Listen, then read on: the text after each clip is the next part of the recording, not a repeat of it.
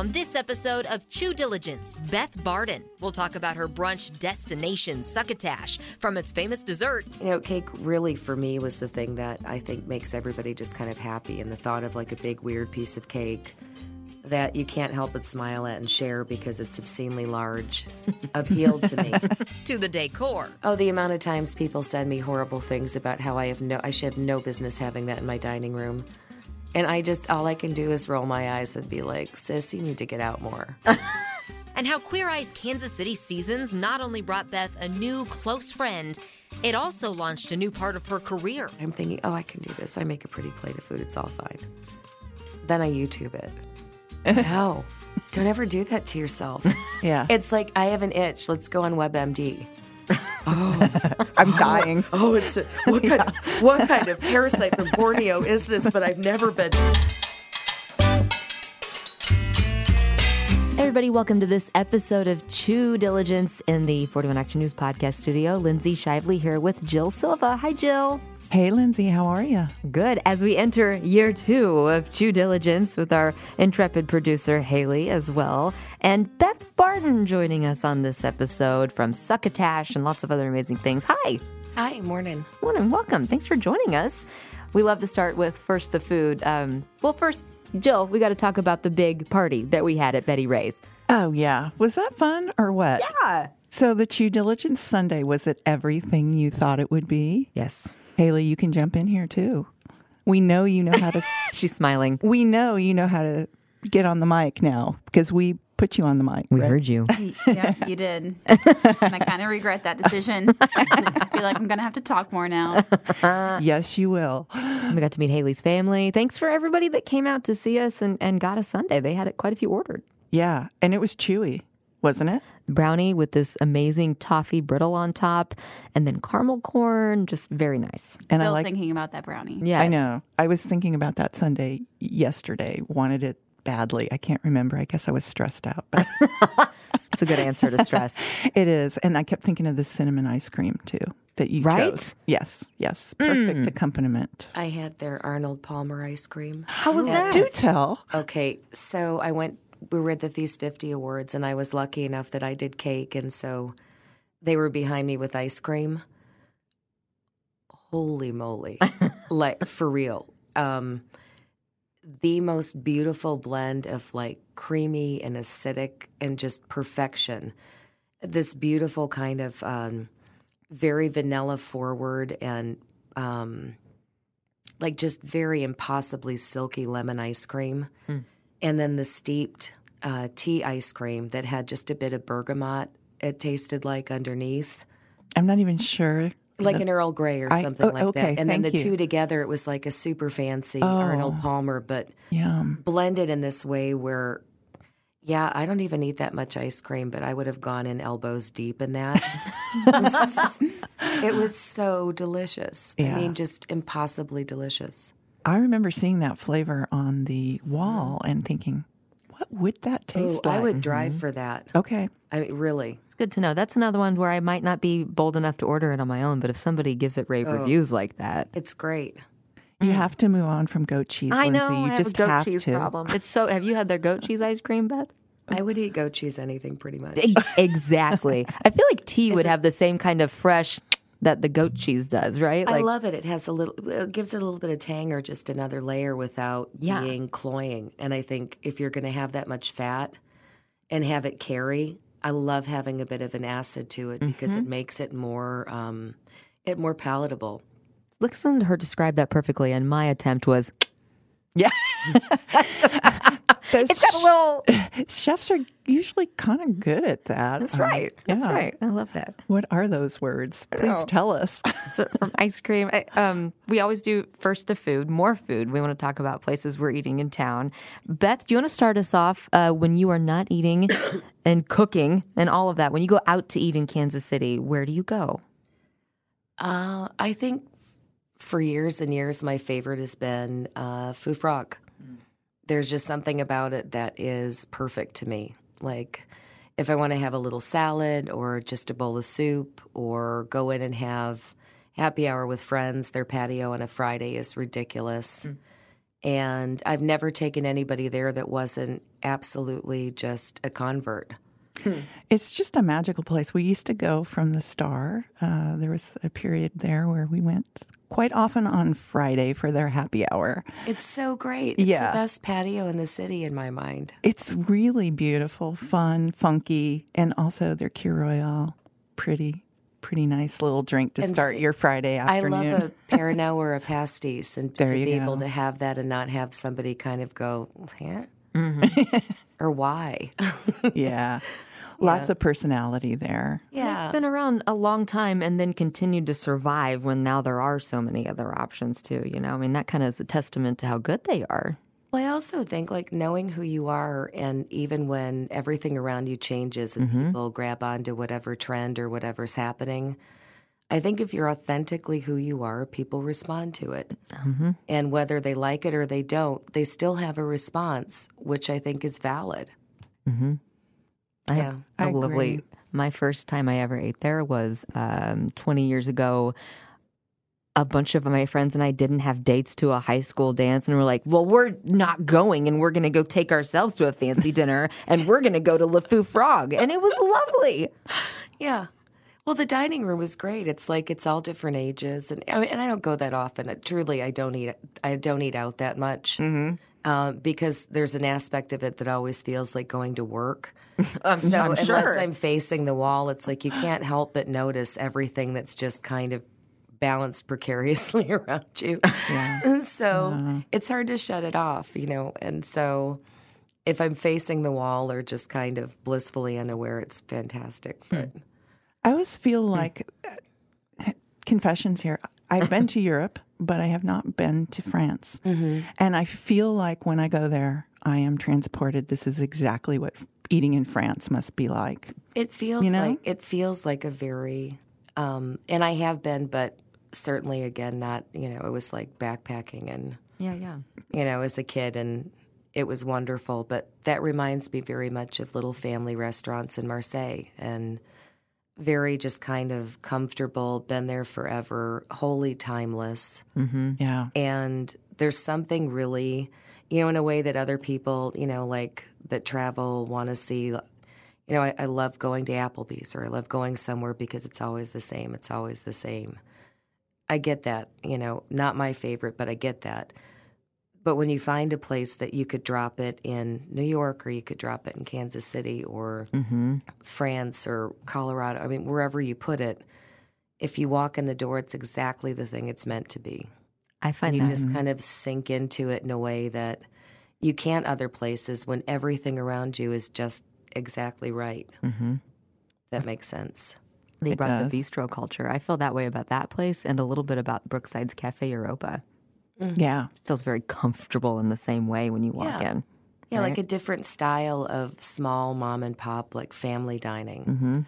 But And elevated. lasting, very lasting. Because, you know, like you're saying, Beth, the trends, we tend to, I think we're, at least Lindsay and I are very guilty, maybe you're not, of running to the new thing. We've Yeah. got to know about the new thing because, right, But we've got it's to talk part of about what it. you do, know. and that's, yeah. you know, that's, you need to be on top of that. Like, in all fairness, if you're not doing that, then you're not doing your jobs well. True, but So- then you but think then you're excited about it too. you're excited to go back in time though too, and go, oh, I love that place. Right. You know, Right. like why is that not on everybody's mind all the time? Well, right? But every one of the new things that happen are as a result of everything that's come before it. I mean, innovation is steeped in tradition, and if you do it well, you learn the basics, and then you flip them on their ear in a way that's good for you and everybody else around you, and you reinterpret things and fusion, whatever the hell people want to call it. But it's really like, I look at things like Fou Frog. They're exactly what they are. They're exactly what they do. They have really innovative specials. They use really strange game meat and like offal and like all of these things that come into trend with different schools of thought and cooking and, you know, technique and sous vide, and all of that is there. But at the heart of it, they have a ridiculously delicious plate of frites. I mean, they do a nice cocktail. Yeah. Somebody says hi to you when you come in. It's neighborhoody in a way that it could be if you had, you know, the sustainability to pay for, not a $5-10 meal every time you go in. Right. So, like, it's not something that I go to all the time. But it's also not so expensive that it's a investment meal. Right. Right. You can Yeah, go. like, you can do what you need to do and what you want to do in there and get out, reasonably. Mm-hmm. But it's so good. It is. It's so good. We've talked a lot, Jill and I, about going back to the places we've been before. And that's my family was in town. My in-laws are Swedish, as is my husband. And when they come, they always want to go to Krokström.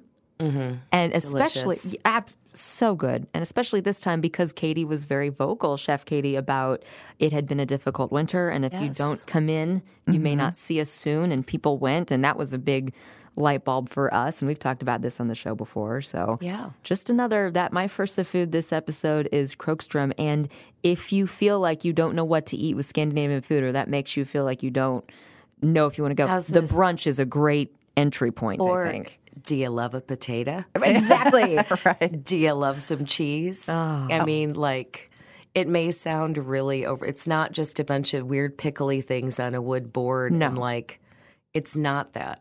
No.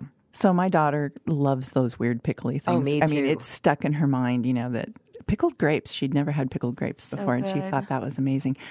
Son was a little less into the pickle thing, but everybody can get into their hot dog, right? Yeah. Their bar dog, which is just amazing, that Scandinavian dog. So, And their dessert. Well, and the mushroom strudel, is really exactly. delicious. And little potato cakes, like all of it. It's just approachable. I get so stuck on the things that I love on that episode, on her menu, that I hadn't had the mushroom strudel. And that's coming up in she's one of the restaurants that's going to be on the Diners, Drive-Ins, and Dives. Her episode's on the 13th, I think. They did that and the Flying Jacob, which she has researched, like a recipe from decades ago. She found that is chicken and peanut sauce and bananas. Yeah, it's really interesting. I don't know a lot about this Flying Jacob.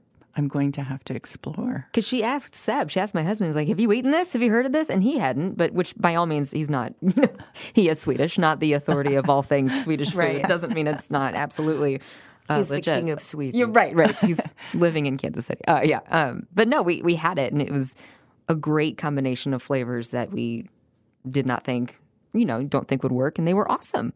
Yeah. Really good. Well, how about your family? When they did they have any issues with authenticity? Did they like it? Did they think? They're so thrilled, especially something like, toast skagen, which is not a wildly complicated thought. Like, it's basically shrimp salad on toast with dill with a little caviar on top. But they can't go out and order that anywhere. And that's like a real fun staple that they miss, that they always go out and eat. And I'm addicted to, because if it has mayonnaise, it's probably great and lovely. I'm with you on that.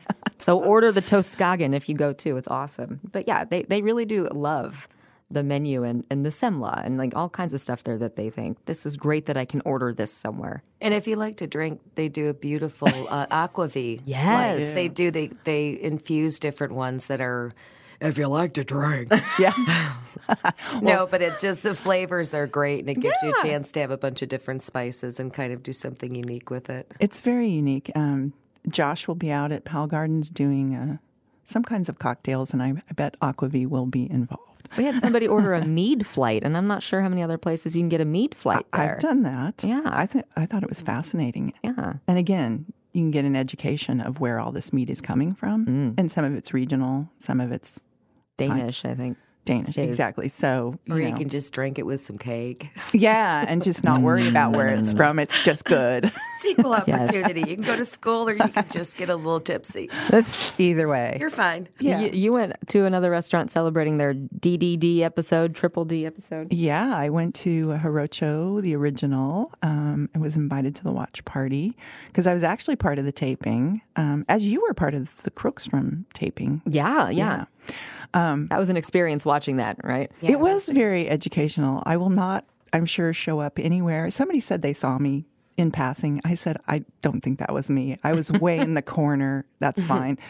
But yeah, it was really fun. I want to watch the episode again because there was, a lot of service going on, so you couldn't really hear the words, but you could see Carlos's megawatt smile. And so that was pretty cool. And of course, had some fabulous scallops while I was there and some squid ink. rice, and my husband had the lobster, which is never bad. And It's really sad. elote, Really. you know. I'm and- sorry for so Jill. good of Right? you to I know. so good of you to do that for the sake of us all. I know. I tasted the paella too for the first time. That's Yeah. one of the only things I've had a chance to eat from Hirocho, and I thought it was You know, amazing. Like, I always go in, if Carlos is there and it's not this kind of situation, I tend to do omakase. Just bring me stuff. Don't make me think too hard, right? Because you can trust him. Yeah, exactly. So this was kind of a time where it's like a girlfriend ordered the paella, and I'm like, oh, I got to taste that. I'm embarrassed to say I haven't tried it.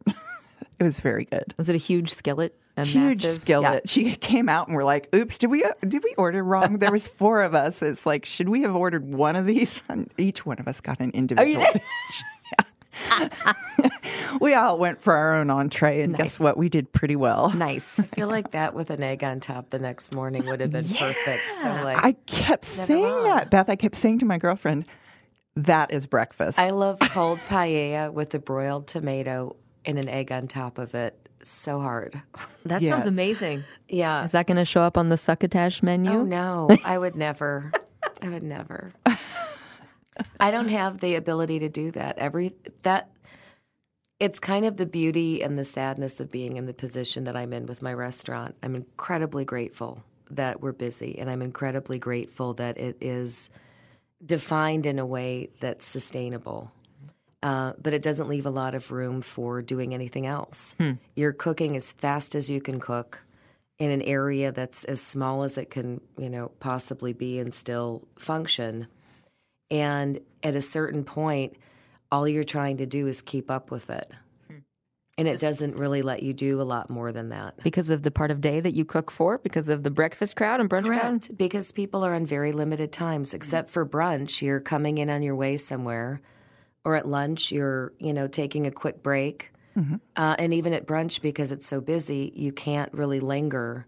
And I purposely don't have a bar because it would just make people stay longer and it would make it tougher. But it leaves you in a place where you can cook, but you never get a chance to express it. So it's frustrating and wonderful, kind of all at the same time. I always like when there's limitations on what I cook. For instance, I love CSAs. It overwhelms me to go into a produce section and deal with Sure. the multitude.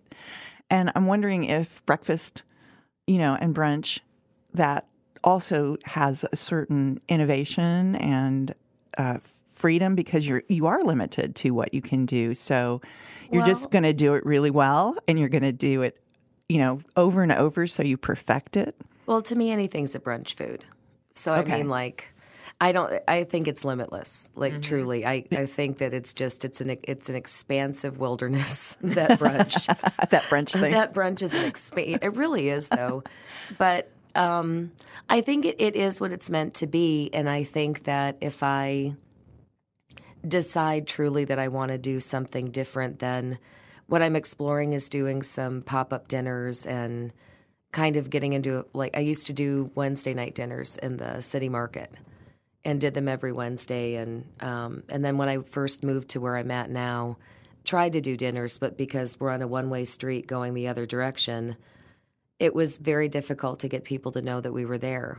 I think now it's established enough that people know we're there. And if I started doing some dinners, I think we could do that and kind of explore giving me an opportunity to cook. It's a brunch destination now for sure, Succotash Yeah. is. And you're doing catering too, right? I have been since I started. I Wow. have since 2000, 2001. So I got some feedback on that yesterday. I was working at Harvesters doing some grant writing, and I sit next to Marissa Young, Oh, boy. good friend of yours, I understand. She's lovely. And she said, "Oh my gosh, do you have any idea what Beth does for catering?" And I said, "No, actually, I haven't seen her catering." She was raving. So do tell us, what do you do for catering? Because she says it's completely different than what you would see at Succotash, it's obviously. very, very different. Really, across the board, anything you can think of. This weekend, for example, I'm doing an all-kosher bat mitzvah brunch and dinner, and that's cooking off-site and doing a very kind of different setup, but that's wonderful. I've been doing that since probably 2004 and do a lot of big kosher events, which I love because of the restriction. There you go. And because operating within that and providing people with things that they don't think they can have, and being creative within the rules is really exciting to me, and I love it. But I've done like box lunch, box brunch, typical things, a lot of weddings, done galas, did the big Charlotte Street Foundation catering. That was a chance to just kind of go bonkers and be kind of really avant-garde with it. Yeah, I do a lot of production catering. For like 7 or 8 years in the city market, I did all the bands that came to town. Oh, wow. And all of their production. Last year, I had the opportunity to work with Queer Eye and do their catering. You knew that was going to come up here Absolutely. eventually. We were going to ask you about that. I figured that was a lazy river segue. We've been wanting to talk to you since Antoni Porowski came on our podcast, and he had such glowing, lovely things to say about you and a new lifelong friendship that you guys forged. I mean, tell us about meeting Antoni, and did you do food styling for the book? Well, I got hired as the caterer for their production and for the crew every day for lunch. And then about 2 weeks into that, I got a call, and they said, well, can you make a few recipes for some pictures? I was like, yeah, sure. I'm into it. Which then turned into me asking them, so do you have floral? And the response was, sounds good. Do you have plates and, the settings figured out? Yeah. So what do you think about that? Mm-hmm. And so I'm literally the next 3 days driving around town, buying all of everything for everything and like for them, not my paying for, but for them, and putting together all the floral, pulling stuff out of my house that I thought was particularly sweet. There's a lot of my stuff in the book. How fun. Like vases and like plants and like just kind of crazy glasses. The B glass, that's the Bobby glass, is my old vintage highball glass. Cool. Very cool. So it was neat. And I was very fortunate to be busy enough and mildly terrified enough that I lacked any sense of being nervous when I met people. I mean, it was just like, okay, that's like 2 steps down from like the terror I feel about whether or not this tenderloin is going to look like meat or like a shoe, a little nervous. And so it turned into, can you do a few, to doing all of the recipes for the whole book? Not my recipes, but, executing them and making 2 sets of them where there was one to film and then another that they were eating at the dinner party. And so that was the first day that I met them, was at 2 Light and 110-degree weather, flop sweating, hauling in stuff in like Rubbermaid tubs and just like trying to not, I don't even know. It was such a fun, weird blur. And yeah, I remember everybody being there, but he and I in particular just kind of immediately hit it off. And he was standing on the other side of the island while I was cooking. And I had salmon, and it was like this face of like, I'm hungry, and he is a good eater. I mean, truly one of my favorite people to eat with because joyful, like just into it, and it's so fun as a cook to watch somebody just like even with those 6-pack take it down. abs. Right. That takes a lot of calories to keep that fluffy. I'm sorry, but like man cannot live on kale and unicorn tears alone.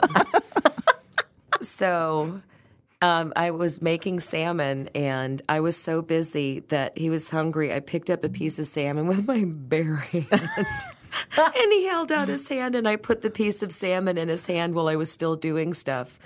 And then I put a finger up, and I put a little pinch of finishing salt, and then one more finger up, and like squeezed lemon in his hand, and he just looked at me, and it was like we both looked at each other with the donut eyes of love. It was like, you're my people. And then I didn't even think like, oh, that was really inappropriate. I'm working and there's this like, oh, man. But instead he just, sitting there eating the salmon out of his hand and like smiling. And what's that? What are you doing? Are we going to go and shop for records? Pinky promised we're going to go and look at records. Okay. Oh, no, I couldn't. That would be terrible. And then it was just kind of and in all truth, they were at the beginning of when they were really exploding. Mm-hmm. And we were both off balance in a way that we hadn't anticipated. It was a big opportunity for each of us in very different ways. And I think that we were both so excited about what we were doing, but also mildly terrified and not really seeing it clearly for what it was going to evolve into, that I think he was open and vulnerable and accessible in a way that if I'd worked on this season, I don't know that friendship would have happened. He disagrees. Like, we have this conversation. But I think that, in all fairness, I think the accessibility and the openness would have been different because it was very clear that I wasn't coming at him for an ulterior motive. Mm-hmm. Like, we were both just kind of being kind and supportive to each other while we were traversing something that was just inherently slightly terrifying. Yeah. And it food worked out. styling is... Oh, it's so fun. It's fun and it's problem solving. It's Frankenfood. But it is Not so... It's not food. Yeah, right. Food styling no longer is about food. Food styling is about glycerin and paint and filters and what are you doing and Styrofoam propping things up. So part of that too is like I'm thinking, I can do this. I make a pretty plate of food. It's all fine. Then I YouTube it. No, don't ever do that to yourself. Yeah. It's like I have an itch. Let's go on WebMD. I'm dying. What kind of parasite from Borneo is this? But I've never been. I'm gonna be the one and only.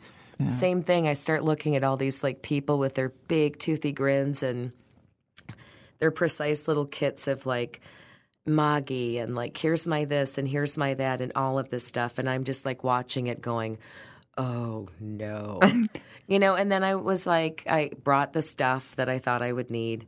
Didn't end up using any of it except a makeup sponge, which let me tell you what, for propping up pasta, hello. I just read that somewhere and I was like, how come I didn't know this? I stuffed one of those little suckers in the middle of there and like spun it on a fork and set it on there. And because their texture is such, the spaghetti sticks to it, the pasta, it kept it perfectly elevated. And then when I needed to tip it up a little to highlight a delicious little English pea, I just stuck another little one in the back and it was like, princess. Yeah. Wild. Lindsay, this is weird. A weird world that I have fallen into as well because I'm so into it. I'm like I am obsessed too, with Beth. it now, and I never even knew. Well, didn't know. I had to do it because we couldn't afford food stylists, right? And I needed, when I worked at the Star, I needed pretty pictures, big pictures. So I went to styling school a little bit. It was a seminar. Is that really? It was a thing. Is it like the International Bartender School? Probably. No, it was actually in Minneapolis, and it was it was more than two. It was some home economists that got together, and they were sharing it with people, and it became a really big deal. It was their fundraiser. Like they would have a 3-day seminar and bring in top people from all over the country. So I learned how to make fake ice cream with Crisco. I learned how mashed to potatoes. do mashed potatoes too. I learned how to do pizza pulls where you get that ooey gooey. You use a hairdryer. But needless to say, I came back and I'm working in editorial. I can't do any of that funny stuff, right? Because it's got to be the real food. So I was terrified too. The first couple times they're like, you're going to do Thanksgiving. I'm like, 5 dishes and a whole section? Are you kidding me? But it became one of those things that I actually love to do because it's problem solving. It's so crazy, bad. Isn't it? You never know what's going to happen no matter how much you plan. And you plan.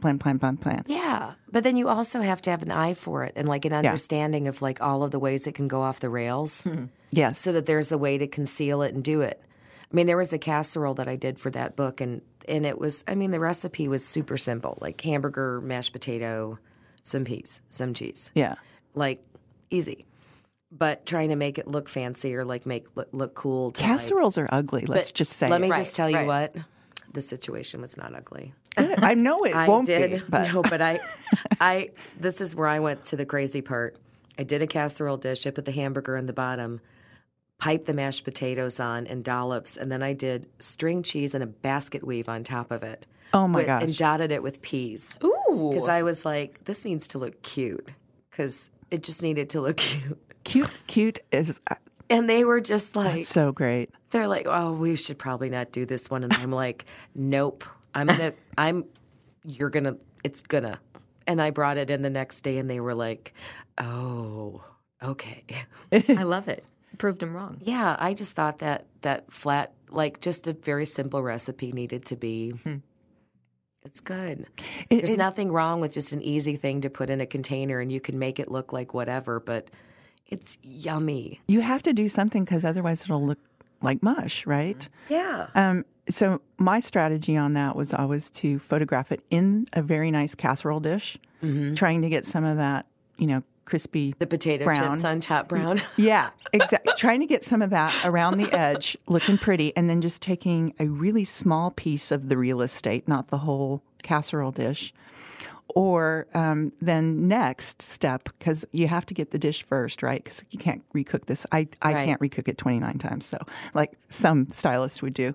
And then take the spoon and dig out a little bit and then try to do that kind of a close-up shot. Yeah. But it was always like, we can't put any out on like a plate. It just doesn't look like, it doesn't look as appetizing. I have after learned that.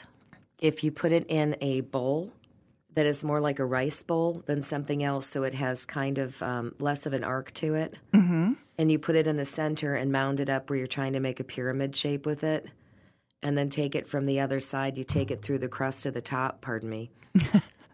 We're doing hand gestures here. Yeah, I'm gesticulating at the altar of the casserole.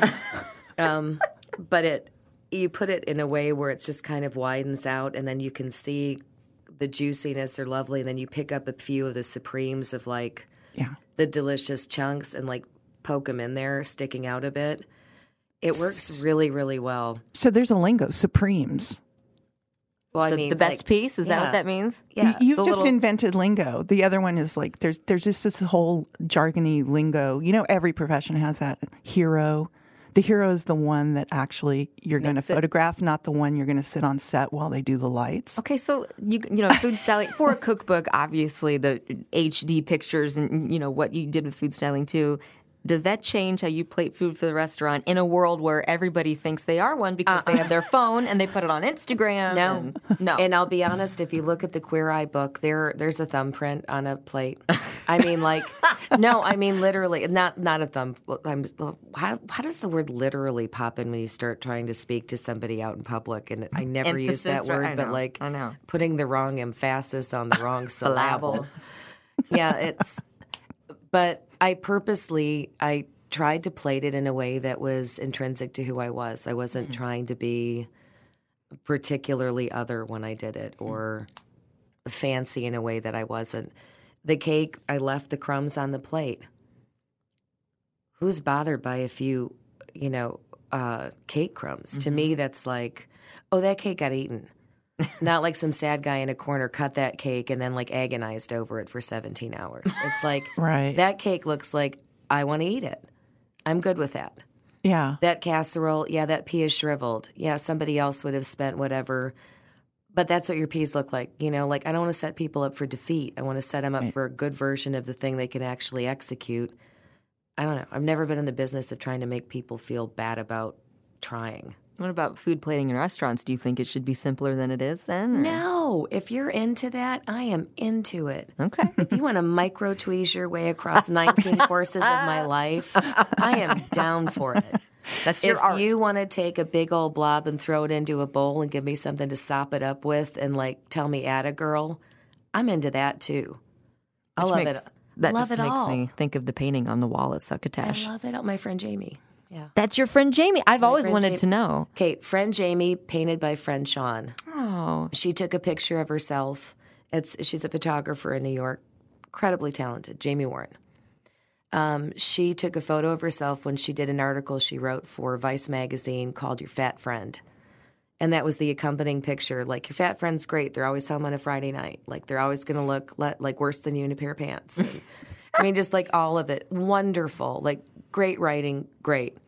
you know what painting we're talking about? With I do. Yes, It's of the course. soup. It's the dribble. most polarizing thing. And, if you come in and you're like, oh, Satan worshiper eating blood, I feel like that says more about you than it does about the painting. Has somebody said that to you? Oh, so many times. Are you kidding? Oh, the amount of times people send me horrible things about how I should have no business having that in my dining room.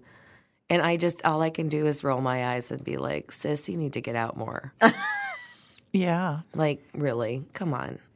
And it's fashioned in a way where you can sit with your back to it, and it's art. And, if you're talking about it, fantastic. It's not hurting anyone.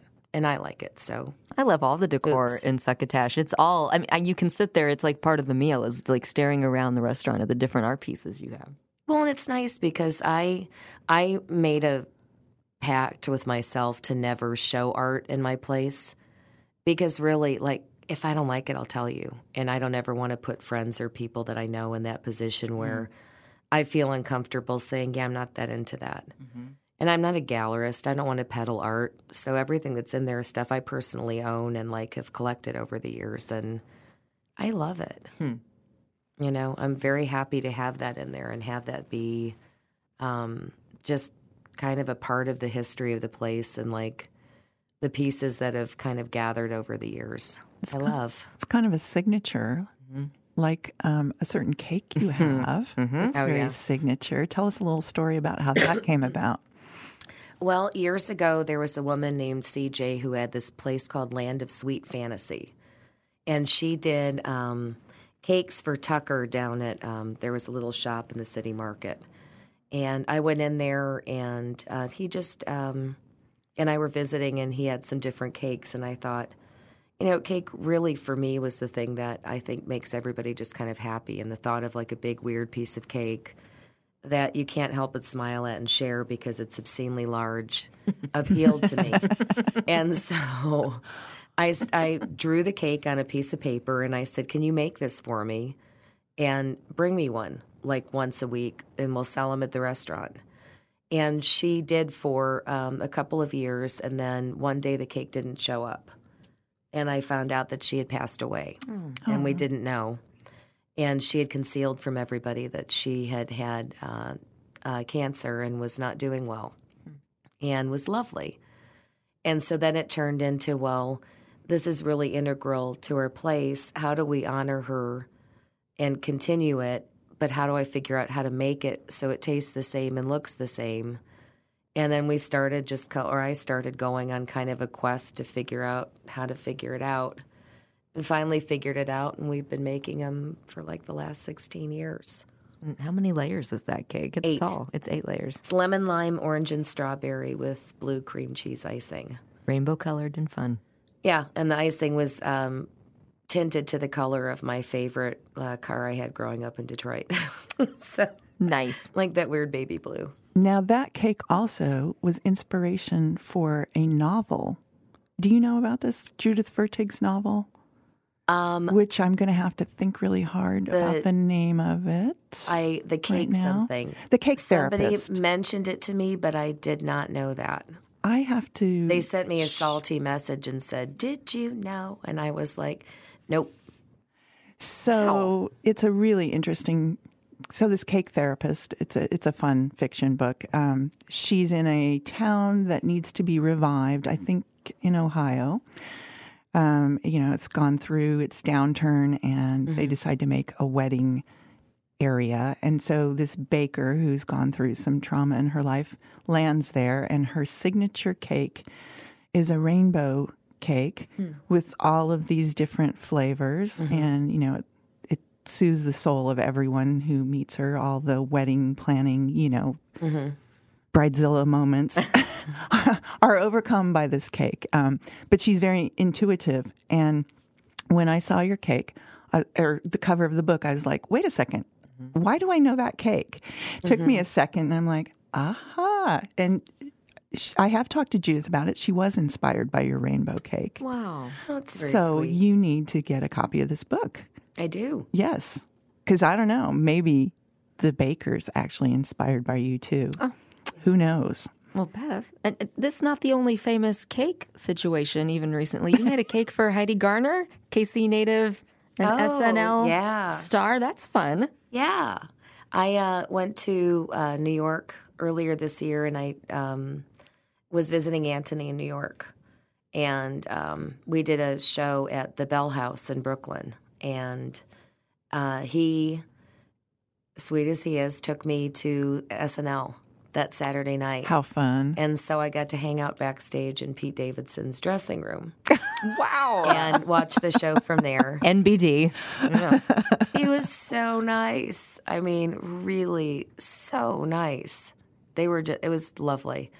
And then in the hallway was standing after the show, and Heidi and Anthony know each other. And so she said hello, of course.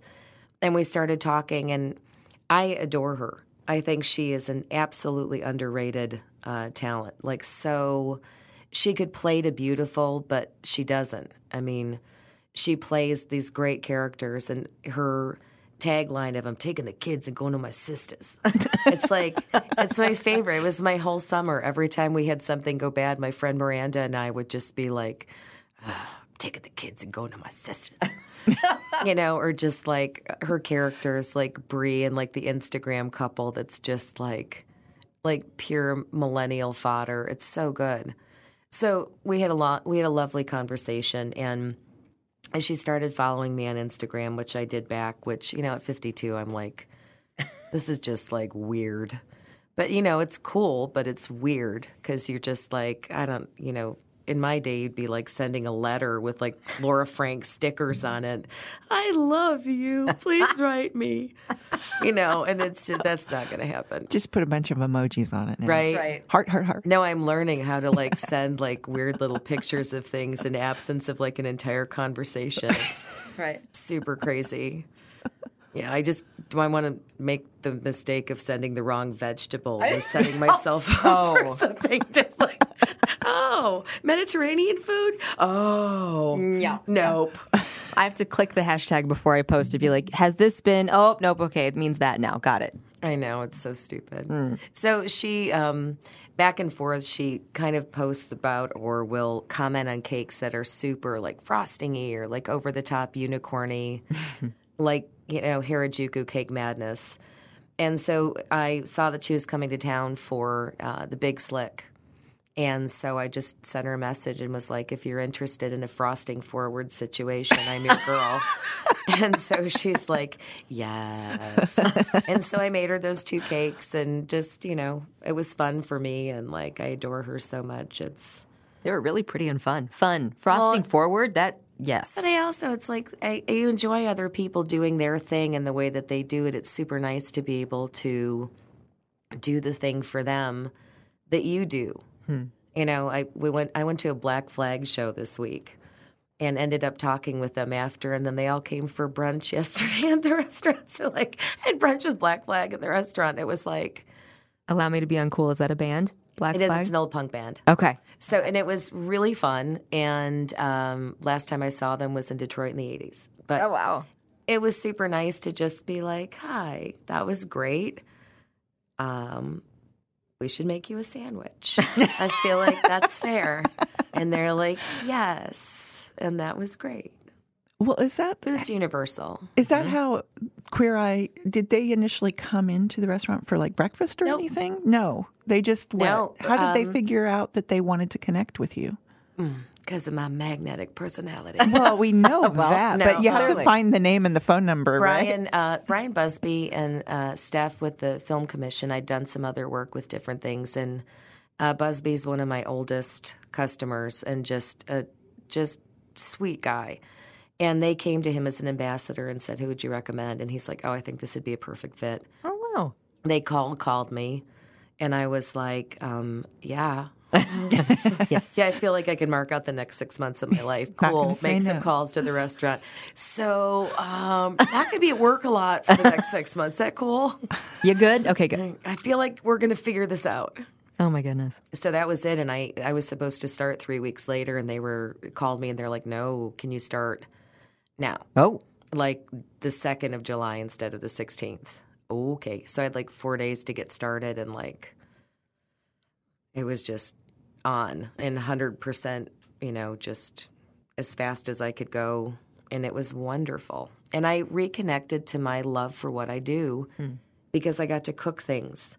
I got to engage with people that were in the position I'm in, it's not often that you get to interact with people that are kind of at the top of their game. Good, bad, or indifferent. I've avoided a lot of the caveats a lot of people have fallen into in the city as a chef or as a restaurant owner because you can't lose a game that you're not playing, if that makes sense. And so I've operated in a world where I don't broker in looks. I'm not up for awards. I'm not competing with people in the same arenas. And I have been deliciously able to be exactly who I am from the get-go and create a world that works for me and be happy to have anybody in it that wants to be there. But that also puts you in a position where you have an inherent understanding of what you're able to do, but you don't have the opportunity to prove whether or not that's true. And so being in this environment where I got to do things that I never saw coming, and it was coming at me with such a rapidity that my only option was to continue to say yes or to shrink. And so I just kept saying yes. And then making a great friend who was also super supportive while it was happening. And if I had a moment of just feeling nervous about it or less than or questioning my worth at the table, it was very kind to have somebody that was part of that say, no, you're doing well. You're okay. Like, this is great. Vote of confidence. It was great. It was really, and like the people I was catering for, like the writers, like David Collins and, Rob Eric and a lot of like Jen Lane and, Rachel Mendez, all these people that are really, they've seen a lot. They've been on a lot of sets. And for them to be very happy with what was happening. And when their execs flew in, instead of taking them to lunch, they'd have them come to Crafty. And so they'd come to Crafty and have lunch, that was pretty great. It was great. Anthony talked very highly about something he said he wished he would have thought of first. The tomato lemonade. Yes, the tomato lemonade. First off, thank you so much for putting a quote from our podcast on your menu. Are you kidding? That thrilled us beyond belief. Yes, we felt like we'd made it. Well, he just filmed the opening for his book tour. And he sent me a message yesterday and said they filmed it. And I had sent him a jar. I got a ton of heirloom tomatoes. And because I'm his grandma now, I sent him like peach jam, blueberry jam. And I sent him some tomato lemonade concentrate because I had these Cherokee purple tomatoes. And it's so many. So I made gallons of it and just canned it. Yeah, because I went old time in town in my kitchen. So part of the filming of like the opening of his like thing is apparently him opening the tomato lemonade and mentioning the tomato lemonade, and I don't know. We'll see. And the Chew Diligence podcast, no doubt, will also get. Yes. No, but I'm making a coconut cake with him at his book tour at Unity on the 12th. He was so fun. We were kind of fangirling, before he How got can you here. not? Yeah, we're all like, and I was looking at his Instagram going, can I sit next to him? Oh my gosh, without drooling? Ew. Okay. Yeah. I know. That's the least interesting thing about it. I know, but you just think, wow. And then he shows up and he's hot. There's no question. But yeah. But you meet him just in person and you're just like, he's so great. He's so normal. He's like if you had a cool brother that had like a slightly cooler friend when you were in high school. Yes. It's like that guy. Yeah. And doesn't quite realize it, which is great. Yeah. And do you remember he kind of seemed like he wanted to stick around for a while, which thrilled us. It's like he was interested because we were doing back-to-back podcasts that day. Mm-hmm. And so we got a late start through no one's fault. And we ended up being 20 minutes late for our next guest. So they were just standing, waiting. And he's apologizing to them and he's interested in what they do here in Kansas City. Yes. And I was just like, this is such a non-celebrity nice thing to do. Well, just being a normal person. But he's a good egg. And when he meets people that he has a conversation with, he wants to have a conversation with them like any normal human being would be. And still, even though I'm sure that had been overwhelming, right? I'm sure. But it's like he said to me, like we'd be standing in his kitchen and every so often, like he'd look at me and be like, I was a waiter 3 years ago. I mean,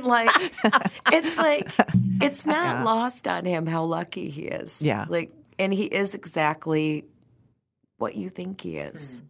Well, what's he like in the kitchen? Because, he's... It's like asking somebody what somebody's like in the bedroom. Oh, I know. I mean, like, That's why I asked. I know the way you asked that was so funny. It was just like, oh my God. Well, I mean, let's dish a little bit because He's good. is he? Because He's really good. He was, he's received some criticism, and we asked him about that during the time we were talking, and he said, it's not about me, it's about the It's hero, true. which makes perfect sense. I love that his ego is not there when it comes to that, and he understands it. For the 15 things filmed, they're going to pick out the one thing where the person he connects with shows the most for that person. Mm-hmm. For every one thing they show, he's doing 5, 6 other dishes. But he's also practical enough to understand that he has no control over that, so why get salty about it? Yeah. Well, and by design, he's trying to show somebody who doesn't cook how to keep doing it. It's so- like if you think he can't cook, just look at his Instagram when he's cooking for his friends on his stories. It's very clear he's cooking, he's cutting things, he's doing it correctly, the food's beautiful. He's a good cook. Yeah. And that was one of my favorite things about him from the beginning was talking about food. Which he's so excited about. And we're both control freaks in the kitchen. And for whatever reason, he's a lefty, I'm a righty. We both turn different directions. We don't bump into each other. It works. Can work in itty bitty little spaces. And pardon me, the burping. We're congenial enough that we can work in close proximity, and it's not weird. And it's not like it's just perfectly fine. And I don't feel like we're going to knife each other. And we have a good shorthand, and he loves to speak different languages when he cooks, which is darling. And I may not understand what he's saying exactly, but because I know what he's doing, I just keep responding, yeah, I need that now. Or like, What languages? How many languages does he know? let's see, Polish, French. Oh, so many. Don't put me on the spot. Okay. There are 5 or 6. So this easily. is just a stream of consciousness. Oh, hey, yeah. Hey, baby, I'm chopping the onions, kind of thing in Polish. 100%. Okay. 100%. That'd Wow. be amazing to listen to. Yeah, and funny, and then like weird music and lots of really just awkward dance moves. And good. And so, what kinds of things would you guys cook together? I cooked for him a lot. You lot, would cook for him. a ton, and then Okay. when I recipe tested his book with him. That was my. Did you do that at your house or the restaurant, or where did you do my that? house and his apartment? Okay. So he hired me to do that. Well, after I'd done the food styling and I was doing the catering, and then I was private chefing for JVN and for him.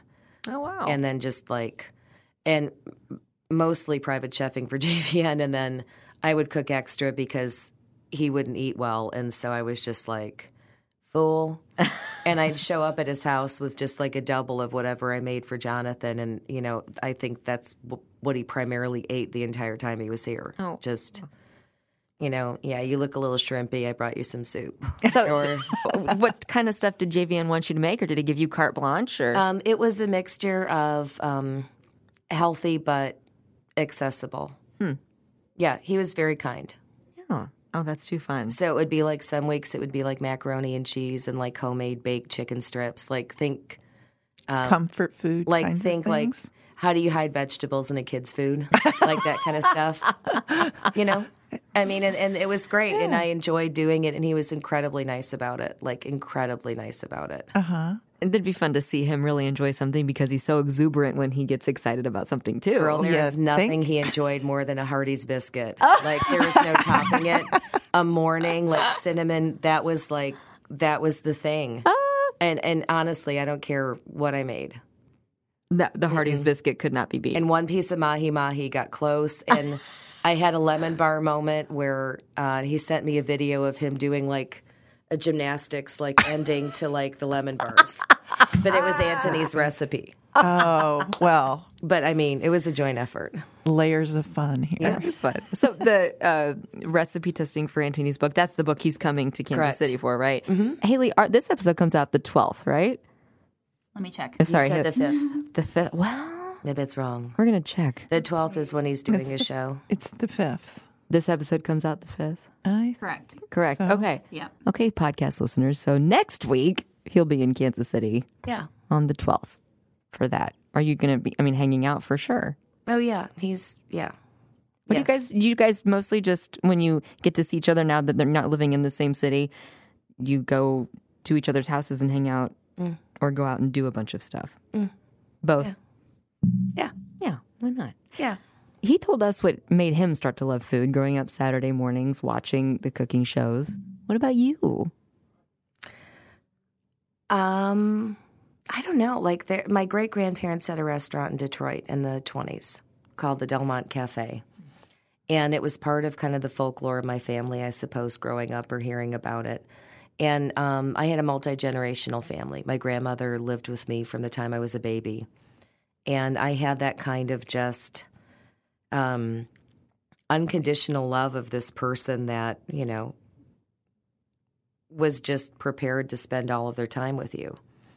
And so my mother and grandmother were not bad cooks, certainly, but they weren't really that interested in food. I mean, it was like if we had Chinese food, quote unquote, it would be the La Choy noodles. Somebody'd stop and get McNuggets, and they would make like a sweet and sour sauce with canned pineapple, and yeah, we're down. But my grandmother, being Hungarian, had an odd flavor for like chicken livers or like liver and onions or, you know, cottage cheese and a big slice of like crying onion on rye bread. And I remember my family just kind of being like, oof. And so as a kid, I loved her so much, I would just like cry through and I love it, you know, and like dipping radishes and butter and salt on a paper plate outside, like in the sun with like a, you know, it just, I had a predilection for granny food from the time I was a wee child. And like stuffed cabbages and that kind of stuff. And, you know, it wasn't so much about the food as it was about the time that I spent in, you know, just watching her hands twist over time. And like, I don't know, it was just it was something I loved, like just loved. And I think that stuck with me. And I never intended to get into food. I never intended to have a restaurant. It wasn't a lifelong dream of mine. I came to Kansas City and I was working for Planned Parenthood, and I was a sex educator and grassroots organizer, and that's how I moved here. And within a month of moving here, lost my dad abruptly and lost my job. They went to abstinence-only education. I bought a house a block north of Independence Avenue, block east of Brooklyn. Didn't realize what a tough neighborhood I was in. I loved it. But when I was moving in, they wouldn't even deliver a pizza to my neighborhood. What year was that, Beth? That was More 98. or less. Okay. 98, yeah. And so it was just, it was another one of those moments. It's like I think that I continue to be all right because I truly embrace failure. And I don't see it as failure. I see it as a great opportunity for just rethinking your life in a way that you never saw coming. And I am lacking a certain filter where or a certain level of vanity where I don't really feel bad about sitting on the ground or like falling down in front of somebody, because if you think that you don't or you say that you don't, you're full of it. So I feel like if you can make friends with falling on your ass, like you're going to be fine. And learning how to un things is the way to success, you know, because good, bad, or indifferent, nobody can make you feel bad about yourself if you don't give them consent.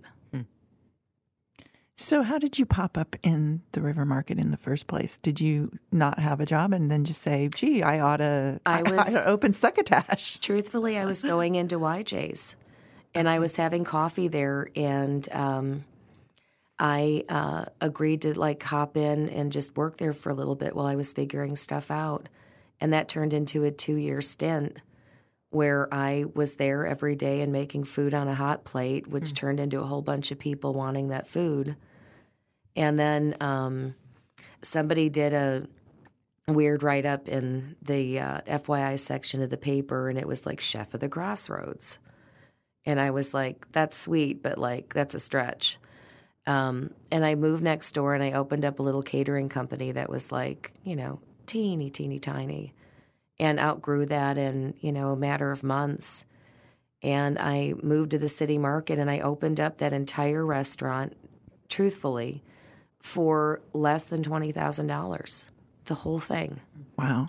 Never took a loan. It was all the money that I had. My mom was kind and gave me a little bit of money at the time. And I never looked back. I had a $25 electric plug-in home stove, like a Kenmore with coils. That was the only stove I had for the first year. And little plug-in, like Presto griddles from whatever store, like on a conference table. I didn't have a hood system. I argued with the city for 3 months to just let me have a little over-the-top. I'm like, I have a home stove. This is bonkers. I shouldn't have to do this. I just went there every day until they were so sick of me. They were like, fine. And that's how I opened, is like where I don't have money, Yeah. I do have tenacity. One of your early supporters, I remember, is Lauren Chapin, who was the restaurant critic at the Star at the time. So that's how I learned about you, because I was doing food editing and didn't get out to eat as much. And she was thrilled with the eclecticness and the heartiness and the hominess. Now, those of you who don't know Lauren, who passed away about a decade ago, she was a hometown girl who grew up on a Weston farm, and she had an eye for the eclectic, and you fit that very well for her. I remember. Didn't know what a big deal she was. Like, I didn't. She never. I have been really lucky in my career. I've been very, very fortunate to have been championed by people that I don't even know that I deserve their kindness. But she was wonderful and encouraging to me, and came in and ate a ton and would just hang out and have a salad, and we'd talk, and I'd, bitch about this, that, or the other, and laugh about this, that, or the other. And she just, she to me was kind of the quiet personification of an atta girl. Like, every time you saw her, you were just like, okay, I'm doing all right. Like, I'm going to have a talk with somebody, a cup of coffee, and I'm going to feel reinvigorated. And she wrote incredibly kind, very flattering things that I think drove people to me in a way that they wouldn't have. Charles Ferruzza was another. Mm-hmm. He was a very early supporter. And frankly, I was lucky. I learned all this bullshit before the internet. I'm not kidding you. It's like a band that gets to suck hard for a number of years and really, really, really learn how to write a song and play a song and perform and get tight. Or a cook that learns how to mess up a few meals or a few things and then do it really, really well. It's not living and dying by like this instant social media. You get to grow with something. I think that's been my luck. Yeah, I came in right in the sweet spot before chefs became rock stars and before this cult of personality took over, and I got reviews instant, right? Yeah, and I got to learn how to do it and to define who I was before somebody was telling me who I was all the time or trying to make me feel like I couldn't be. That's fortunate. I got in there right in the sweet spot. It's definitely was a different era then. And, I think there's some advantages to Instagram. People don't need to have advertising budgets at all. They just make their way, through pictures. But I think it's exciting to see the people and the places that you have access to, and learning, and different chefs in the country that I've befriended or have befriended me. And we hear that over and over again. Exciting. Yeah. It's like, oh, I saw this. It's great. Tell me more. Yeah. Okay. Yeah. People have followings, and I guess they just talk back and forth, and they know what else is happening around them. Mm-hmm. But I think there's also a real beauty in going back to the 90s and early 2000s when, you just did your thing and you hoped somebody found you. I love a phone call and a letter and a lazy like Allie, and, it's just, that to me is pure romance. Yeah. But I understand that, evolve or die. And so I try to do the things that are, smart, but I also am smart enough to know I don't want to, and I hire people that are willing to push the buttons. and I'm fine with that. Like, here's the pictures, do what you want. And, I'm going to just keep doing the thing that I enjoy. And I realized I don't have to be everything to everybody. I can be just exactly what I decide to be and hope that it's enough. Are you mentoring anyone coming down the pike? I know you've been involved with the women's hospitality group that's been doing things. Not specifically at the moment, but I feel like that's a functional part of what I do, like, a lot. So I really try to make room for a wide variety of different people, both in the kitchen and in the restaurant. And like, case in point is I'm hiring somebody, or have hired somebody that they're taking over and being my GM. Oh, wow. And I'm going to have like a real GM, which is kind of amazing. So that you can do all these other food styling crazy things, right? Or just transition it so that, my life is more open to possibilities, but I can focus on being creative and going and doing dinners and doing some things that are interesting. And, her background is in like accounting, like bookwork. The business side. Yeah, but she is a little pink-haired lovely who is as deeply creative as she is analytical. And, that's a hard combo to find. Well, and we're wired very similarly, except I focus more on the creative than the analytical. She focuses more on the analytical than the creative, but we both have value for it. And it's been a really kind of unusual symbiotic relationship I didn't expect. And it was just because of looking in a place that, people don't normally look for that kind of employee. And I think that's where I've been lucky is, like, I hire people that are kind and decent and loyal, and you can always teach somebody to do something if they want to. And you can't teach people how to be decent.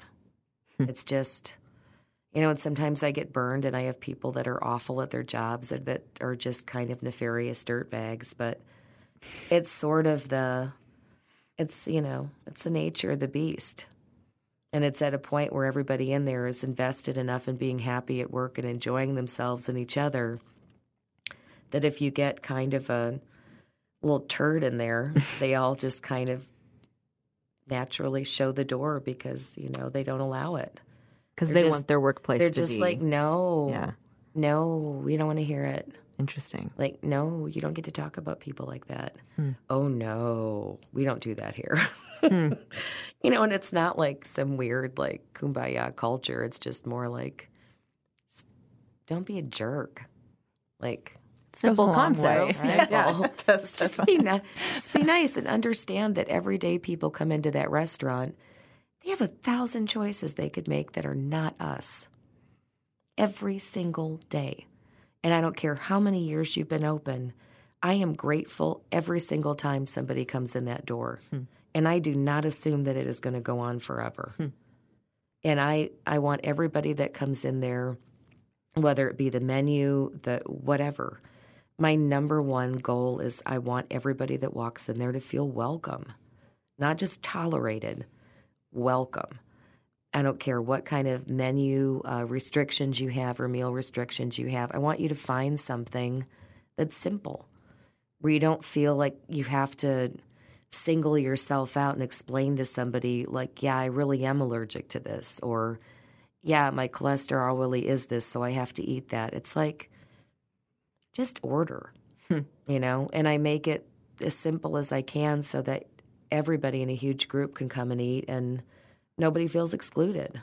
No, we thought we were the hipster cool ones eating at Succotash, and then we wanted to take my Grammy out for her 75th birthday. We're like, where do you want to go? She goes, I found online great pancakes are at this place called Succotash. We're like, okay.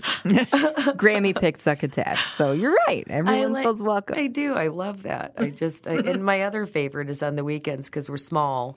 We'll get groups of, people that come in and we tell them, hey, your deuces, and which is a table for two. And we've only got a 4-top. If you sit together, we'll buy you coffee.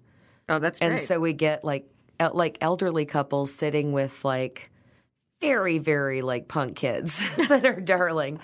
And they sit together, and I think because they're both missing that thing in their own lives, we find that they'll end up sitting together one weekend and they feel great about it because they would never have said hello on their own. And then they meet back the following weekends. Oh. And then there's like these little kind of sweet relationships that happen where it's like Grampy's buying us brunch, and it's like, they show up and like they're so happy and then they meet and then it's like that weird thing where in there I feel like anything's possible all the time. And I think that's my favorite thing about it is like nothing would surprise me. And I mean in like kind of a magic way. Like there's just, I don't know, there's just something magic about the possibility of it all. And I also love that nobody's going to effing fire me. Let's be real. I feel like that's our perfect note to end on for this. This has been a lovely, whimsical, enchanting conversation. This has Magical. felt like Thank you. happy hour with great friends, Beth. Yeah. Thank you. Right. Yes. And Thanks we're for not coming even on. that drunk. Perfect. We can work on that. Yeah. Yes. No, I have to go to worky now. That's right. Thank you for coming on. Thanks for listening to this episode of Chew Diligence. Yes. Thanks for having me.